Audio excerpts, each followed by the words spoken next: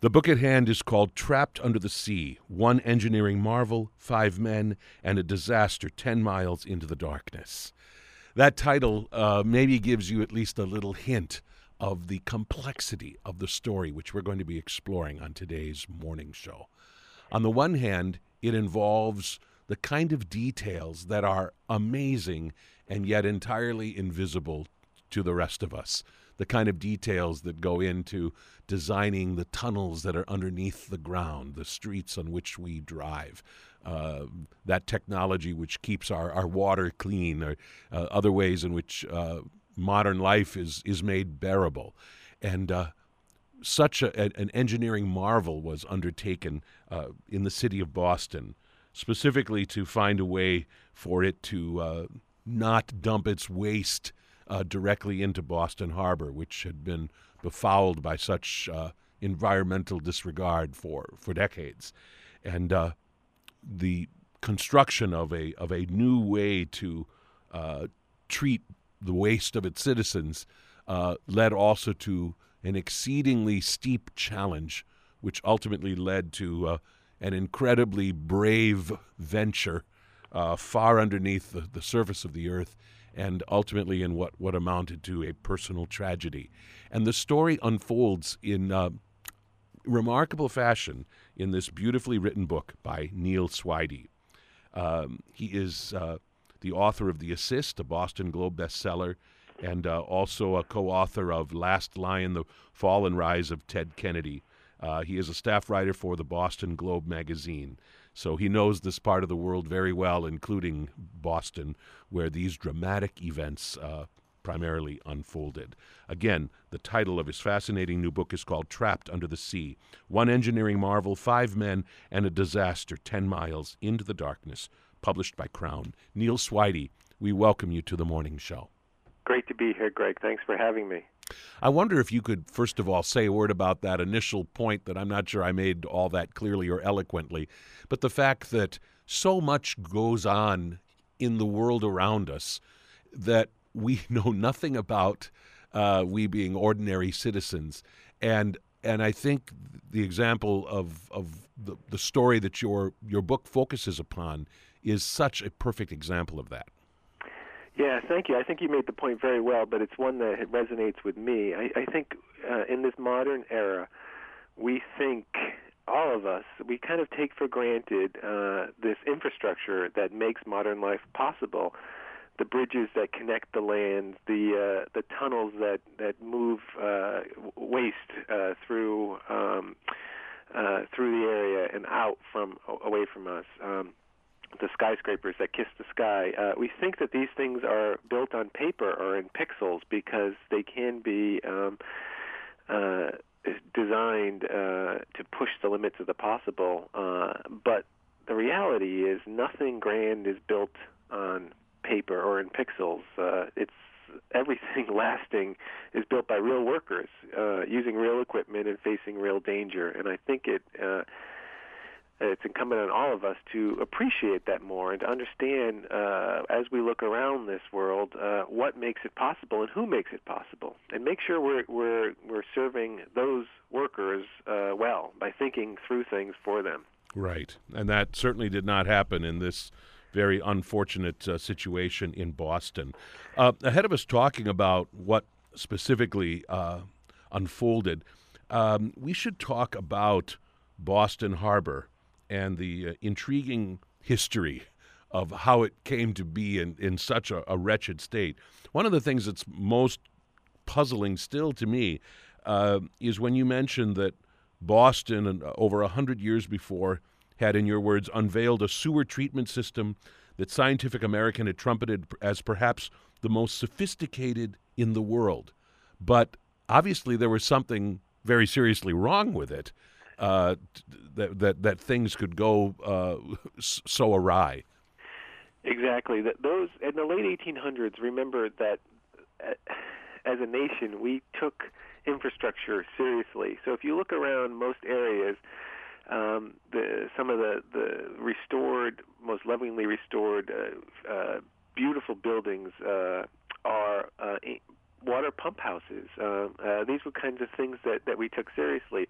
And back there, there was this effort to say, hey, we can do things. We can do great things. But what happened in Boston, well, two things. One, it was a very sophisticated treatment plan, but it wasn't really treating it. It was just moving it around. And that happened in a lot of places around the country. And then when the populations swelled, the systems weren't adequate to handle it. And then the public appetite for investing lots of money in things you never see, tunnels and pipes and underground, that sort of withered, and politicians lost their stomach for making big investments in things that their taxpayers couldn't see, rather than a park or a pool or or a school, which there was a kind of a tangible result for it. And so it was allowed in Boston and around lots of places around the country. This infrastructure was allowed to fall apart, and people didn't care about it. It was worse in Boston for two reasons. One, just the symbolic issue of Boston Harbor being kind of where it all began, where those colonists dumped their tea, where the original sort of power of the colonial maritime economy began. That had become this cesspool where barely treated and sometimes untreated human waste was just unceremoniously dumped into the harbor every day. You describe some of the horrific environmental damage that was done to the harbor, including the creation of what somebody evidently called black mayonnaise, which is a real pretty awful way to describe the sort of the biological state of the essentially the harbor floor. The harbor floor, exactly. It's just this kind of this oozing death sauce, essentially, that was sort of smothering out all the flora and fauna and sea life that was there. It was just this kind of sediment that was a metaphor for the neglect and the disuse of the harbor for many years. So what triggered a response to that, if in general the public tended not to care very much about such matters? How did that ultimately change? Well, it's a great question, and it's also, I think, a great reminder that even as a society where we sort of have derided and diminished what government can do, that government is still capable of doing great things. Because if you come to Boston now and you sit out at the waterfront, you see a sparkling, gorgeous harbor that is the scene of the revitalization of the city. And every city across the country is capable of doing something grand like this. What happened in Boston was it became a national issue. If you remember back to the 1988 presidential campaign where George H.W. Bush was running against the governor here at the time of Massachusetts, Michael Dukakis, and Bush invited the national media to follow him along on a barge trailing through Boston Harbor, and he shamed the governor here about the neglect that had happened. As it happened, there was already work had begun, but the footage was devastating that showed just how bad the harbor had begun. They started this process, which was a federal court-ordered cleanup of the harbor. That's what it took to get this thing clean. There was a two-step process. One was the creation of this sophisticated, one of the world's biggest sewage treatment plants. And the second piece was something no one even sees, which was the world's longest tunnel of its kind that went from Boston out into the deep Atlantic waters of Massachusetts Bay, that would send the treated wastewater out there away from the harbor and away from the city. So that is the 9.5-mile-long Deer Island Outfall Tunnel. Exactly, yes. And this thing is an engineering marvel. That's why the subtitle of the book has the engineering marvel in it, because there's no other way to describe it. Not only was it the world's longest tunnel of its kind, it was a dead-end tunnel. Usually long tunnels have people can work from both ends and meet in the middle. That's the best way to do it because you have access from both sides. Here you only had one way in. But the big thing about it that makes it so remarkable is it can move up to 1 billion gallons of treated wastewater through the tunnel every day, all those 10 miles, and there's not a single pump or electrical source inside the tunnel. What moves that billion gallons of wastewater is gravity, and the tunnel had to be designed perfectly in order to keep that flow going, and it was. You describe some of that in your second chapter called Island Secrets, and this is where we first meet a man by the name of Doug McDonald, who gives up a very good job in a law firm in Boston in order to oversee the Massachusetts Water Resources Authority, which oversaw sewage and water services for Boston and surrounding communities. And this was the agency essentially in charge of, responsible for the cleanup of the harbor and the construction of this new facility. And my word, Mr. McDonald and his colleagues had an enormously, almost insanely complicated task confronting them in overseeing this. Absolutely. And Doug McDonald is a fascinating guy. For a number of reasons. One, as you said, left a really good job to take this thankless post that paid half the salary he was getting before and gained with an enormous amount of scrutiny and tension. There were pickets outside because the Massachusetts had waited so long to deal with its filthy harbor that it had lost the opportunity for federal money. So that means all the money for this $4 to $6 billion project had to come off the backs of the ratepayers paying for water and sewer. So they were looking at their normal bills for water and sewer tripling in a matter of a couple of months, and so there was a lot of outrage about that. And then there was this enormous construction challenge and management challenge of a project that was burning through $3 million a day at the time. It was the largest of its kind at the time, and you had to have all these different contractors and subcontractors and others working together to make this thing possible in this punishing political environment. And McDonald was interesting, too, because he got me interested in the history, the kind of sordid history of this little island called Deer Island, which if you've ever flown into Boston, you fly right over it, and now you see these giant, they look like a dozen eggs, and they're these digesters, which is the new treatment plant there.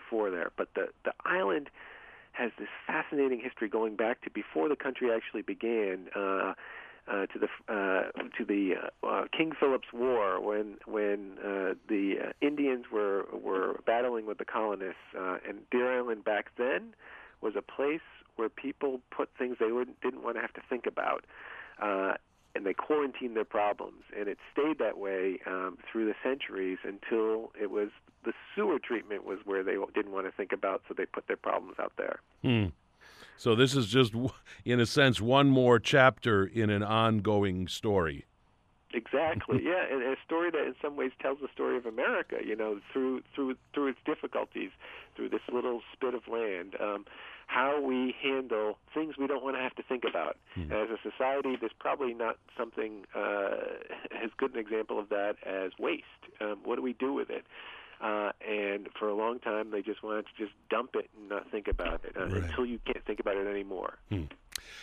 Another really fascinating facet of this story, and this is also a story that plays out all the time in the world around us, but most of us, unless we have some specific tangible connection to it, know nothing about it. And that is that so often massive construction projects, and I suppose even not so massive construction projects, involve partnerships and cooperation, and sometimes that occurs under less than ideal circumstances, and that sometimes you're talking about sort of odd couples, that personalities can enter into the picture, that sometimes a project involves different phases that are very different from one another, and yet somehow they have to be done in concert with one another, even though they involve completely different people working in completely different ways. That seems like a predominant theme in your book and in this story over and over again, about how cooperation is important and yet often difficult, if not impossible, to perfectly achieve. That's exactly right, and that's, to me, one of the themes that you take away from this book, which is how do very, very smart people sometimes make very bad decisions that leave workers in hard hats or dive masks or other people on the front line to kind of assume the biggest risks to bail them out. And that gets at the organizational behavior. Nothing happens with just corporate entities. There are people behind each of these corporate entities and personalities and egos. And you have to understand all those things and understand how people communicate or fail to communicate in order to avert disaster. And what you see here in this project is an example on one level of being able to do something that would seemingly seem out of reach, which was, convert the dirtiest harbor in America to its cleanest harbor, right? You can do that. You can do that using the best and the brightest minds to design things that improve the public good. But you have to understand how people, the human failings and the communication breakdowns and the frailties of those relationships, because at the end of this job, which took twice as long as it was supposed to, 10 years rather than 5 years, and left the contractor $100 million, if not more, into debt at the end. The tensions are high, the relations are frayed, and people still have to figure out how you finish the job. So it's at the very end, a small piece at the very end of a multi-billion-dollar, decade-long project then takes on enormous importance because people are no longer working well with each other. And you have to understand that. And even if somebody doesn't live in Boston, even if somebody doesn't particularly care what happens when somebody flushes a toilet in Boston, there is a very important lesson to be learned here for all of us living in modern America. I guess that's part of what caught me by surprise. I didn't realize when I began reading your book that this story has a kind of pervasive importance and pertinence to all of us. I appreciate that, Greg, because that's a really important point. I think, again, the specifics of this case are pretty specialized, but the forces that drive the action here are universal to any ambitious undertaking. And so when I look at things like the rollout of Obamacare, how did that fail? That isn't even infrastructure so much as technological infrastructure and political will. How did that fail so badly? Well, I think if you read this book, you can understand that in a new, fresh light. You can see how people make decisions in their own little vacuums and don't communicate well with each other. You can understand what I described in the book is, disaster happens not often with some massive failure, but with a series of small mistakes. Any one of them wouldn't be enough to cause a huge problem, but when they all line up, that's when disaster strikes, when the holes in the Swiss cheese line up. Right, So and nobody's even realizing at the time the cumulative effect of each and every one of those small little mistakes. I mean, particularly when you're just making this one little mistake that's just one little segment of the worm. We're speaking with Neil Swidey, and we're talking about his book, Trapped Under the Sea, One Engineering Marvel, 5 Men, and a Disaster, 10 Miles into the Darkness. So let's try to describe to our listeners what was being constructed in terms of this 9.5-mile long tunnel, and in particular this really intriguing thing you described to us about how it was, in a sense, two different operations that had to line up. Exactly. The tunnel was a horizontal tunnel built hundreds of feet below the ocean, moving out into under the sea.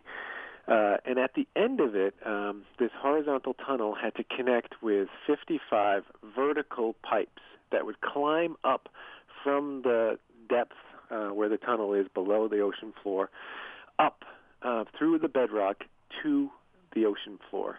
And each of those 55 riser pipes would be capped with a what was called a diffuser head. This was all an effort to limit the flow of the treated wastewater so it wouldn't impact the marine life and out in the ocean.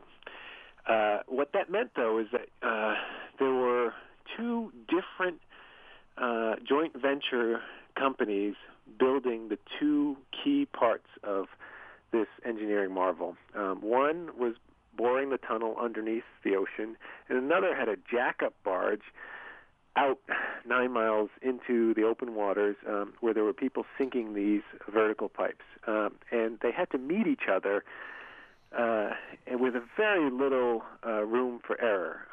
So that was adding to the engineering marvel of the tunnel itself was the high demands for precision that these two separate companies working with completely different crews, one above the ocean, miles out into it, one hundreds of feet below the ocean, going 10 miles out toward it. Right, burrowing through the Earth's crust. Exactly, and that they had to connect. Right, and this is exactly the kind of thing that I think is just endlessly fascinating, because now if we flew a helicopter over Boston, and someone might point out, okay, and here is the such and such, and I think at one point in your book you describe what is being built way out 9 miles out, not the tunnel, but this other end of it is almost like the end of a sprinkler. Exactly. Diffusing all of this waste coming out of Boston. And then there's this tunnel which connects the city and its inhabitants to this device, or whatever you want to call it. And we just assume that somehow that just magically all appeared, or was all magically built as one, when in fact the one part was built and the other part was built, and they had to be built, or you would end up with pipes not lining up with the sprinkler. Exactly. And remember that down there, way below the floor of the ocean, GPS will be of no use to you. So you have to figure out to make sure you're going in the right direction so you don't get lost. I mean, I get lost in a shopping mall parking lot, trying to find my car, never mind when you're hundreds of feet below the ocean in the utter darkness, trying to find the way to build this tunnel. Right. You describe the moment when those building the tunnel first connected with one of these things, and it had something to do with really bright green liquid, which was a way to be absolutely certain that they were connecting with what they wanted to connect with. Am I remembering that right? Exactly, yeah. So they filled these connector pipes for those vertical pipes that were connecting with the horizontal tunnel. And then when they got the tunnel out as far as it was supposed to go, they would start boring outward to try to make these connections to see if they were in the right direction. And they didn't know. It was a kind of a long moment of truth, and they had to essentially, core into the bedrock around the tunnel and to look for these pipes. And the way they would know if they'd hit the right pipes is if this seawater that had been dyed green, the color of Gatorade, fluorescent green, would come out. They'd know that liquid that they had put into the riser pipes would be coming out, and that would be the key that they'd done it. Now, if they had just seawater coming in, they'd realize they'd gone the wrong place. So the green was a sign of relief when that actually happened. Let's talk about the means by which this long tunnel was built. And if I remember correctly, the actual workers who were doing some of that were known as sandhogs. Right. Sandhogs are sort of the traditional, the name comes from when they were working with sort of sandy soil rather than the hard bedrock that these workers were used to underneath the ocean. But this is kind of a tradition of almost an outlaw society in some ways. Guys who, almost all guys, although there are a few sort of brave women who are now sandhogs on there, but these are the people who build the tunnels around us and far from civilization. So some incredibly brave and talented people in this workforce, but also because of its being so far from civilization and away from the rest of society, it has over the years attracted some real characters, and some of them sort of ex-criminals and others that are there in the mix of things. Anyhow, it's a hard group of people who are willing to take on a real risk to do these very difficult jobs. And of course, we've already described what a tricky matter it was. I mean, not just incredibly hard work, but also an engineering feat to just get these things to line up properly. And of course, you also take a moment in this chapter to talk about the almost unimaginable, incalculable risks that are involved in building tunnels. And you quote something that is something of a tragic mantra in the business: a man a mile. Explain to our listeners what those 4 words, those 4 chilling words mean. Yeah, I mean, they are chilling, because what it suggests is that people have traditionally known that if you build, say, a 10-mile tunnel, you're probably going to lose 10 men along there. That was the price that people would be willing to pay with worker lives for these feats of modern infrastructure. And thankfully, we've moved a lot farther away from those chilling statistics, so that on jobs now, the expectation and hope is for 0 fatalities on a job, and jobs should be designed appropriately so that you don't have them. But always hanging over that is this idea that it could happen, and there's this history of loss associated with great things. Right. And you mentioned in this chapter something that earlier in the conversation we touched on, the fact that often the most dangerous day on the job is the last one, when you are anxious to be done and might be feeling confident, and some very serious mistakes can inadvertently be made. Exactly, yeah. That knowledge of that, which again is very counterintuitive, but people have to be aware of that. And even the people I talk to who work on these jobs weren't familiar with the statistics that way. That if you're not aware of it, you can fall victim to these human emotions that connect you when you just want to be done.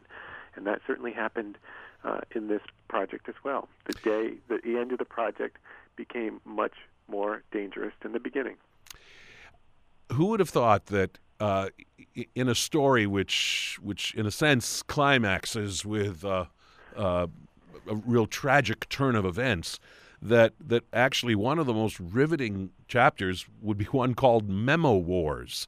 The 3rd chapter of the book is really very crucial, and it's a drama that plays out, albeit in kind of unlikely fashion, in the exchange of memos over some technical matters that ended up playing a crucial role in why ultimately a tragedy occurred in this story.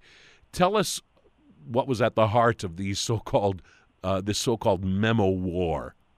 Yeah, well, I'm glad you connected with that, because I also was surprised to find the drama that set in motion all of the action of this story happening in this, what you would think would be a dry environment of memos. But there was foreshadowing in these memos. There was tension, mounting tension, and there was this sense of human emotion clouding logic and cooperation, and that's what you see in the memos. You sort of see very smart people not being able to get along and disengaging in many ways from the consequences of their actions. They're all motivated to win these battles with other parties to this project. Again, these parties have become adversaries this late in the game rather than partners. And these adversaries are sensing bad motivations from the other side. And this seemingly small issue of these safety plugs that were installed at the connecting points where that horizontal tunnel connected with those 55 vertical pipes, there'd been that safety plug put in there as a secondary precaution. No one had figured out how those were going to get out. And now in these memos, you see the tension between these adversaries on who's going to own the risk and the responsibility for getting those plugs out, and how are they going to do it. You actually describe how this question came up early on about what do we need in terms of kind of these safety measures. What was this sort of second line of defense, all these individual plugs? Why were they there? What were they there to safeguard against? So remember, if you look at, and I'll try to, again, just sort of paint that picture for your listeners of this this horizontal 10-mile-long tunnel in the last mile connecting with these 55 vertical pipes that climb up to the ocean. When they meet the ocean floor and punch through the ocean floor, there's this mushroom-shaped cap.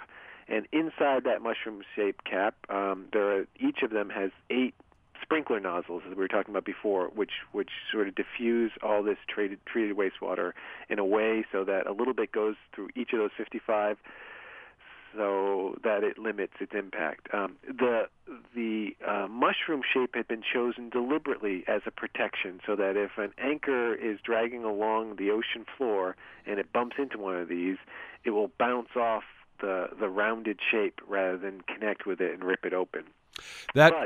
Sorry, go ahead. I'm sorry. But just in case, there were also on each of those, remember, each of those mushroom caps has these 8 nozzles, sprinkler nozzles. Each of those had its own safety seal on top of those, which would be removed only when the project was done by divers swimming down to the bottom and taking off those caps. So essentially you've got 2 layers of protection there. But still the designer's worried, well, what happens if a freak storm happens and that ship anchor dragging along the ocean floor just catches the corner of one of these things? And even though it's been specially designed to withstand that, what if the stars align in a fateful way and it rips open the cap? Then if it does take that mushroom cap off, you would have millions of gallons of seawater going down into the tunnel, and if these sandhogs are still working there, it would flood the tunnel, and they'd have very little time to get out of there, and probably many would die. So to guard against that, they put in an additional safety measure, again, for the very remote chance that the stars aligned in that fateful way. They put these plugs, which were embedded in those elbow connections where the vertical is meeting the horizontal, each of those 55 spots. But they required, according to the contract, that the tunnel be completely done before those plugs are removed. And then those memos become a debate over what do you mean by done? Do you mean that the tunnel has to be, if you're selling your house, what they call broom clean condition? You know, everything is out of there, you can move in and everything is fine.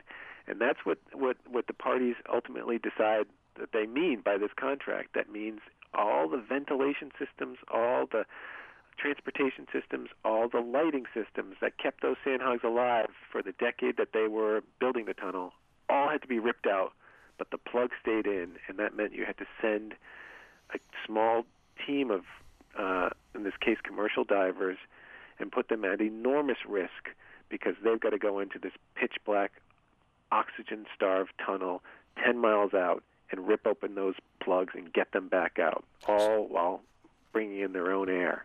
So it's going to be a completely empty tunnel, and it's 10 miles long. So in a sense, it's like traveling down a 10-mile mine shaft. Or I think you say at another point in the book, this is a little bit like going into some of the deepest abysses known on the ocean floor. I mean, yeah. I mean, if you think about what's the deepest point in the ocean, the deepest point in the ocean on Earth is the Challenger Deep in Mariana Trench out in the Pacific Ocean. This is the one that Titanic director James Cameron made a big deal about when he traveled to, in the specially created apparatus that he went down to a while back. That is 6.8 miles deep into the ocean. These guys are almost 10 miles out from the surface. And even though their distance is mostly horizontal, they're still that far away from the surface.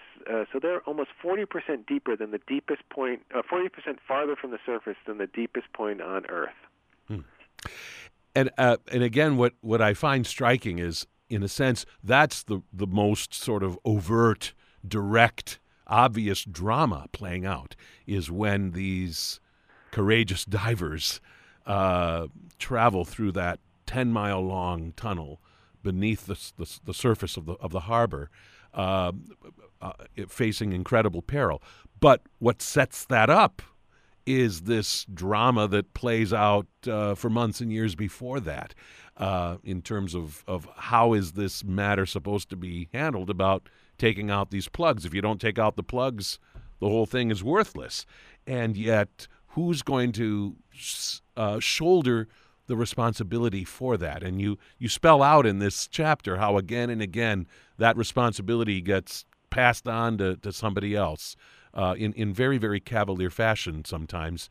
And although both sides of this entrenched dispute claim to be thinking about worker safety more than anything, it's amazing how there can be such radically different ideas about the safest way to do this.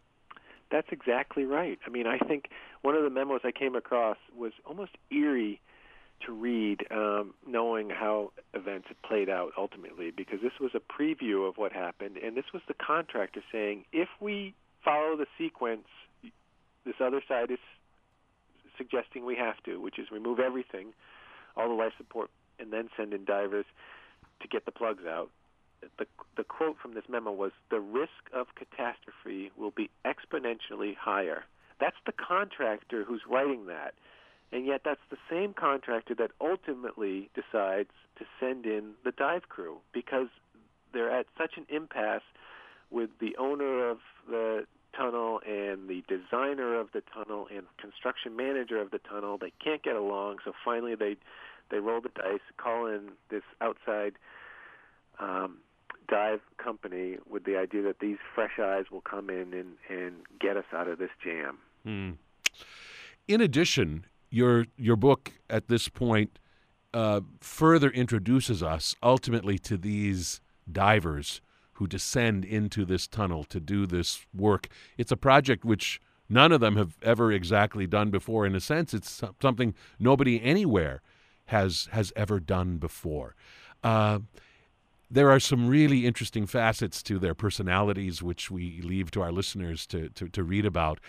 One moment that's quite interesting is when you take us inside some of the orientation and training that occurs, and in particular, the point which ends up being made about what they should do if something should befall one of their comrades, which flies right in the face of, you get your comrade out no matter what. That when we're talking about these kind of situations in deep mines or other such treacherous surroundings, a different set of rules simply must apply. Could you say a word about that? Sure. Yeah, these commercial divers were used to danger. They're kind of Navy SEAL sort of type of guys who run towards it when everyone's running in the opposite direction. So they're not faint-hearted. But they also, as you point out correctly, are being asked to do something that no one has ever done before in an environment that even they're not familiar with. This tunnel hasn't been filled yet. So it's got some standing water, maybe ankle deep, and it gets very narrow towards the end, so that the point is they're crawling around in the dark about into a pipe 30 inches wide, scarcely wider than their shoulders. So the demands and the extreme remoteness of this situation are something that they've never dealt with before. But one of the big tells for them ahead of time that, hey, we're not doing the jobs that we're normally doing, is they're given some training, and they have someone coming from a mining company to people who work in the coal mines to say, here's what you have to do if something happens. And they're like, oh, my God, this is really different what we're being asked to do. And this trainer from the mine company says, if something goes wrong, do not try to revive your comrade, your team member, because all you're going to do is add to the body count. And a lot of things, a lot of the deaths that happen in mines over the years come from not the initial problem, but from someone trying to revive a fellow team member. So they're trained to guard against that kind of band of brothers instinct that we think about with people who work in foxholes of whatever kind together, which is you never leave without your buddy. They're told to get out of there, that another crew will be coming in to get the bodies, but your job is not to add to the body count and to get yourself safely out of there as quickly as you can. Imagine that you're in a crisis and something happens and you have to make that kind of existential decision, which gets at mind versus heart. And at the same time, you don't even know if you're going to make it alive. That's what these guys were subjected to. We, of course, don't have time to explore exactly what happens, but I think we should just briefly sketch the calamity which does befall this team of divers as they penetrate deep into this long tunnel. What goes wrong on that fateful day?